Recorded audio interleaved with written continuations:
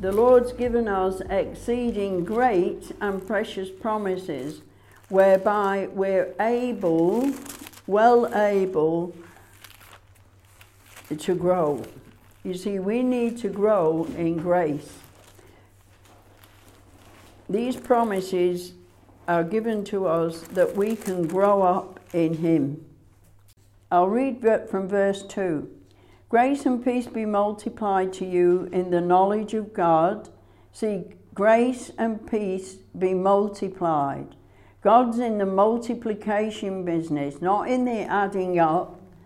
God gave me this illustration. 3 and 3 is 6, but 3 threes are 9. See, there's a big difference in 9 and 6. So that's the way He showed me. And He showed me that He is in the multiplication. He wants to give us increase and multiply whatever's been sown into our lives by Him. So in this, if you could just lend me your Bible a minute, please.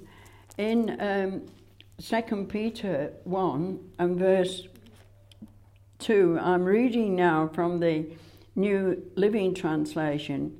May God give you more and more grace and peace as you grow in the knowledge of God and Jesus our Lord. By His divine power, God has given us everything we need for living a godly life. We have received all this by coming to know Him, the one who called us to Himself, by means of His marvelous glory and excellence. Now, in the King James, this is what 2 and 3 says.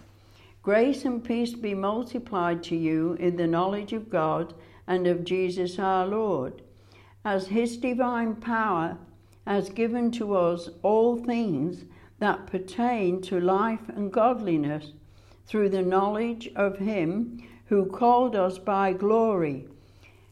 Verse 4, by which have been given to us exceeding great and precious promises, that through these you may be partakers of the divine nature that is in the world through lust.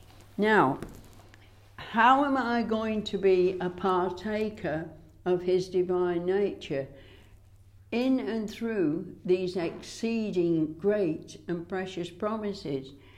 Now, the first promise that we read about was He keeps us as the apple of His eye.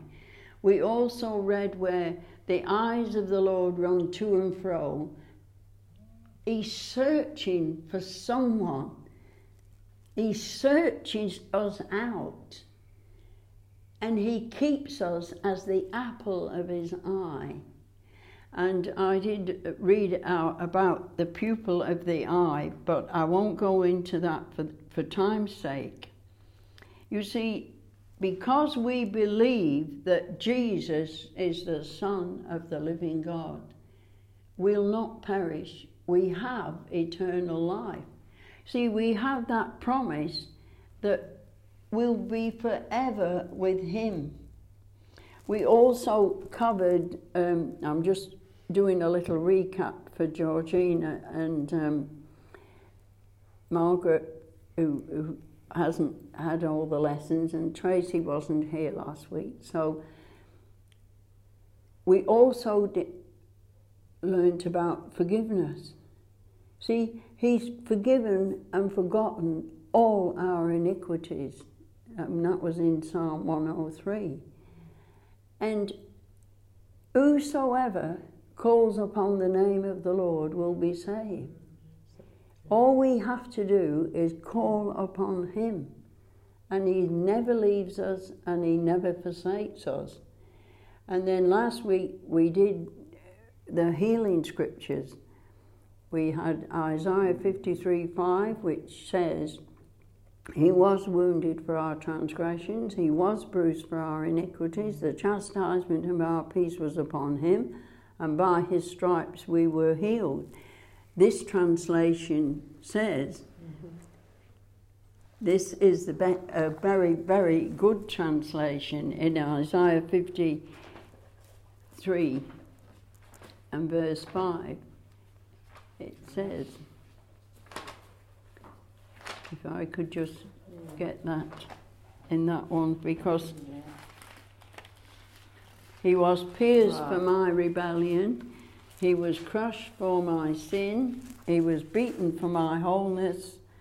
Yes, he was pierced for my rebellion, crushed for my sin, beaten for my wholeness, and whipped for my healing. Then we went to Matthew 8:17, which says that Jesus himself fulfilled that very prophecy of Isaiah, because himself took our infirmities and healed all our diseases. And so last week I had to stand on what the message that I'd brought. And then in 1 Peter 2:24 he says that Jesus himself bore our sins on the cross of Calvary, that we being dead to sin should live unto righteousness, by whose stripes we were healed. See, the Word of God always witnesses to Jesus, because Jesus is the Word of God.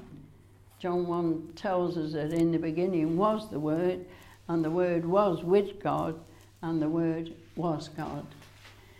And the Holy Spirit always witnesses to the Word. And so we are very blessed in the fact of that.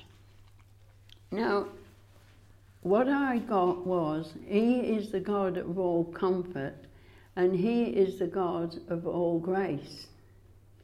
See, grace is the divine blessing of the revelation of Jesus. See, we have the divine blessing of the revelation of Jesus. You know, if we stop and just think of that a moment, that God himself would reveal himself to us. See, that's what the Lord showed me, that he is the God of all grace, and that grace was given to me as a divine blessing to reveal Jesus in my life. And so these things happen. Now, he also showed me this is just a few days ago, because after that experience with what I went through, he told me that, you see, life, things are going to happen in our life, but the trying of our faith comes when these things happen. Who are we going to believe? Whose report are we going to believe?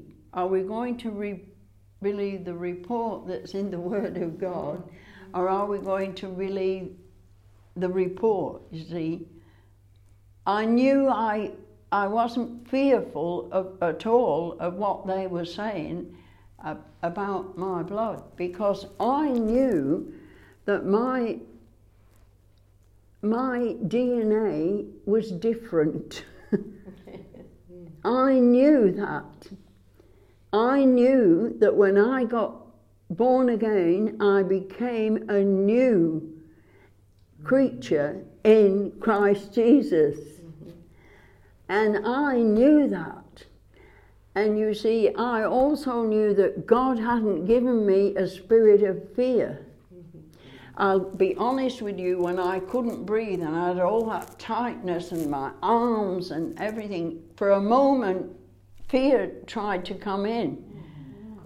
But I knew that he hadn't given me that fear. I knew fear was not of him. And so there are two things. You're either in fear or faith. And so I had to kick into faith, because I knew he'd given me a spirit of love, power and a sound mind, that my mind was sound.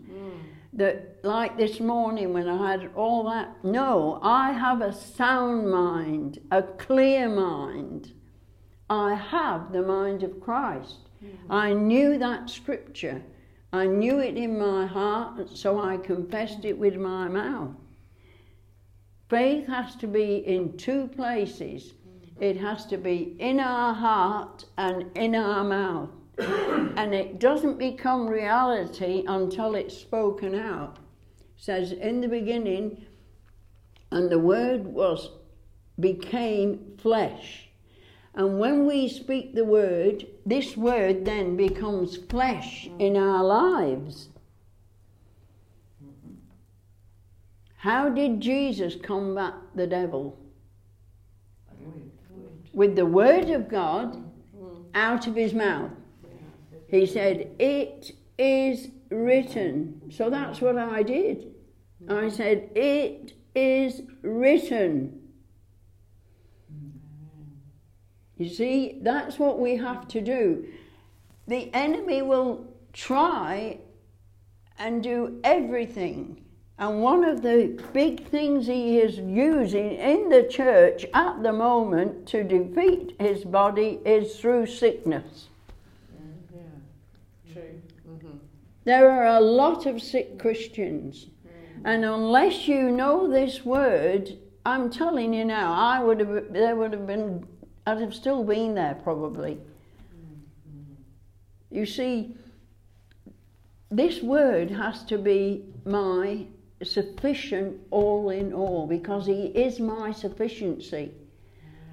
There's another scripture that says, not that I'm sufficient of myself to think anything of myself, but my sufficiency has to come from him. Because he's the one who's going to cause me to triumph. Yeah. See, because when he died, after he died, it says, he led captivity captive. He triumphed over all the power of the enemy. The enemy has no power over me unless I give it to him. How am I going to give the power to the enemy? No way. The enemy only knows what I'm thinking by what's coming out of my mouth. So if I'm speaking fear or doubt, he thinks, ha. And he'll bring his friends. Oh, you need to go and get that checked out. You need to do this. I know somebody. You know what I'm saying? But no, it is written, I've not been given a spirit of fear. I've been given a spirit of love, power, and a sound mind. I'll never have Alzheimer's. I'll never suffer that. But you see, Christians are suffering because they don't know these great and exceeding great and precious promises that are hidden in this book. See, this is a spiritual book, and we are spiritual beings. We are born again supernaturally by a supernatural spirit. And we have a supernatural teacher. The Holy Spirit is our supernatural teacher to bring us into the knowledge of him. See, without him, we can do nothing. But with him, we can do all things through Christ, who gives us the strength to do it. And so that is what I'm saying today. This is what the Lord is saying today. He that believes on the Son of God, we have the witness within ourselves. We have the witness of the Spirit, the Word of God. This Bible, the Word of God, is the witness. The Holy Spirit will always witness of Jesus. Nothing else. And I always like to get at least 3 scriptures to back up what the word is saying to me. Because sometimes, see, the enemy, he's the king of deceit. You see, that is all what the parable of the sower is about. The deceitfulness of riches, the foolishness, the cares of this life. It all out to rob you, to get you not to get into this word. This is the most precious thing in my life. It has to come before everything else. That's why the first thing I just have to read this. Before I feed my face, I have to feed my spirit. Because this, in him is life. And in him there is no death. And my life now is hidden in him. So I just wanted us to come up, so we're all on the same page, to come up with these promises. He's promised us everlasting life. He's promised us that he forgives everything we've ever done to hurt him. He's promised us that he will never leave us, he will never forsake us, and he's promised us health and healing to all our flesh. Because we read in Proverbs 4:20, my son, attend to my words. We must incline our ears to his saying. Keep them let them not depart from your eyes. Keep them in the midst of your heart, because they are life to those that find them, and health to all their flesh. So I thought today we need to do that recap on that healing, because otherwise that is what is robbing most Christians. Because when I go to church, I hear what they're saying. And they talk more about what they is attacking their body than what is healing their body. You know? I like to talk about the healer. Because he is my healer. He's the same yesterday, today, and forever. He changes not. We did read in Numbers 23 and verse 19 says, God is not a man that he would lie. Has he not said, and will he not do? We also learned that we have a changeless promise, that his promise is not change. He will not change his mind. God never changes his mind. You know, like there were instances in the Bible where he did change his mind, when Moses pleaded and when Hezekiah pleaded for life. But he will not change his mind concerning his promises. And we also read in Galatians 3:29 that if we belong to Christ, then we are Abraham's seed and heirs according to promise. And Abraham was never, ever under law. He was never under the law of Moses. The promise was made to Abraham 400 years before the law came into being. So I just praise the Lord. I give him all the thanks and all the glory that he is my helper. Amen. What can man do to me? What can man do to me? Nothing. We just thank you, Lord, for your word this morning. Yes, that your word is health, your word is healing to all our flesh. that you are our strength, that you are our shield, you are our hiding place, that health and healing is in our house. We thank you, we praise you, and we give you all the glory.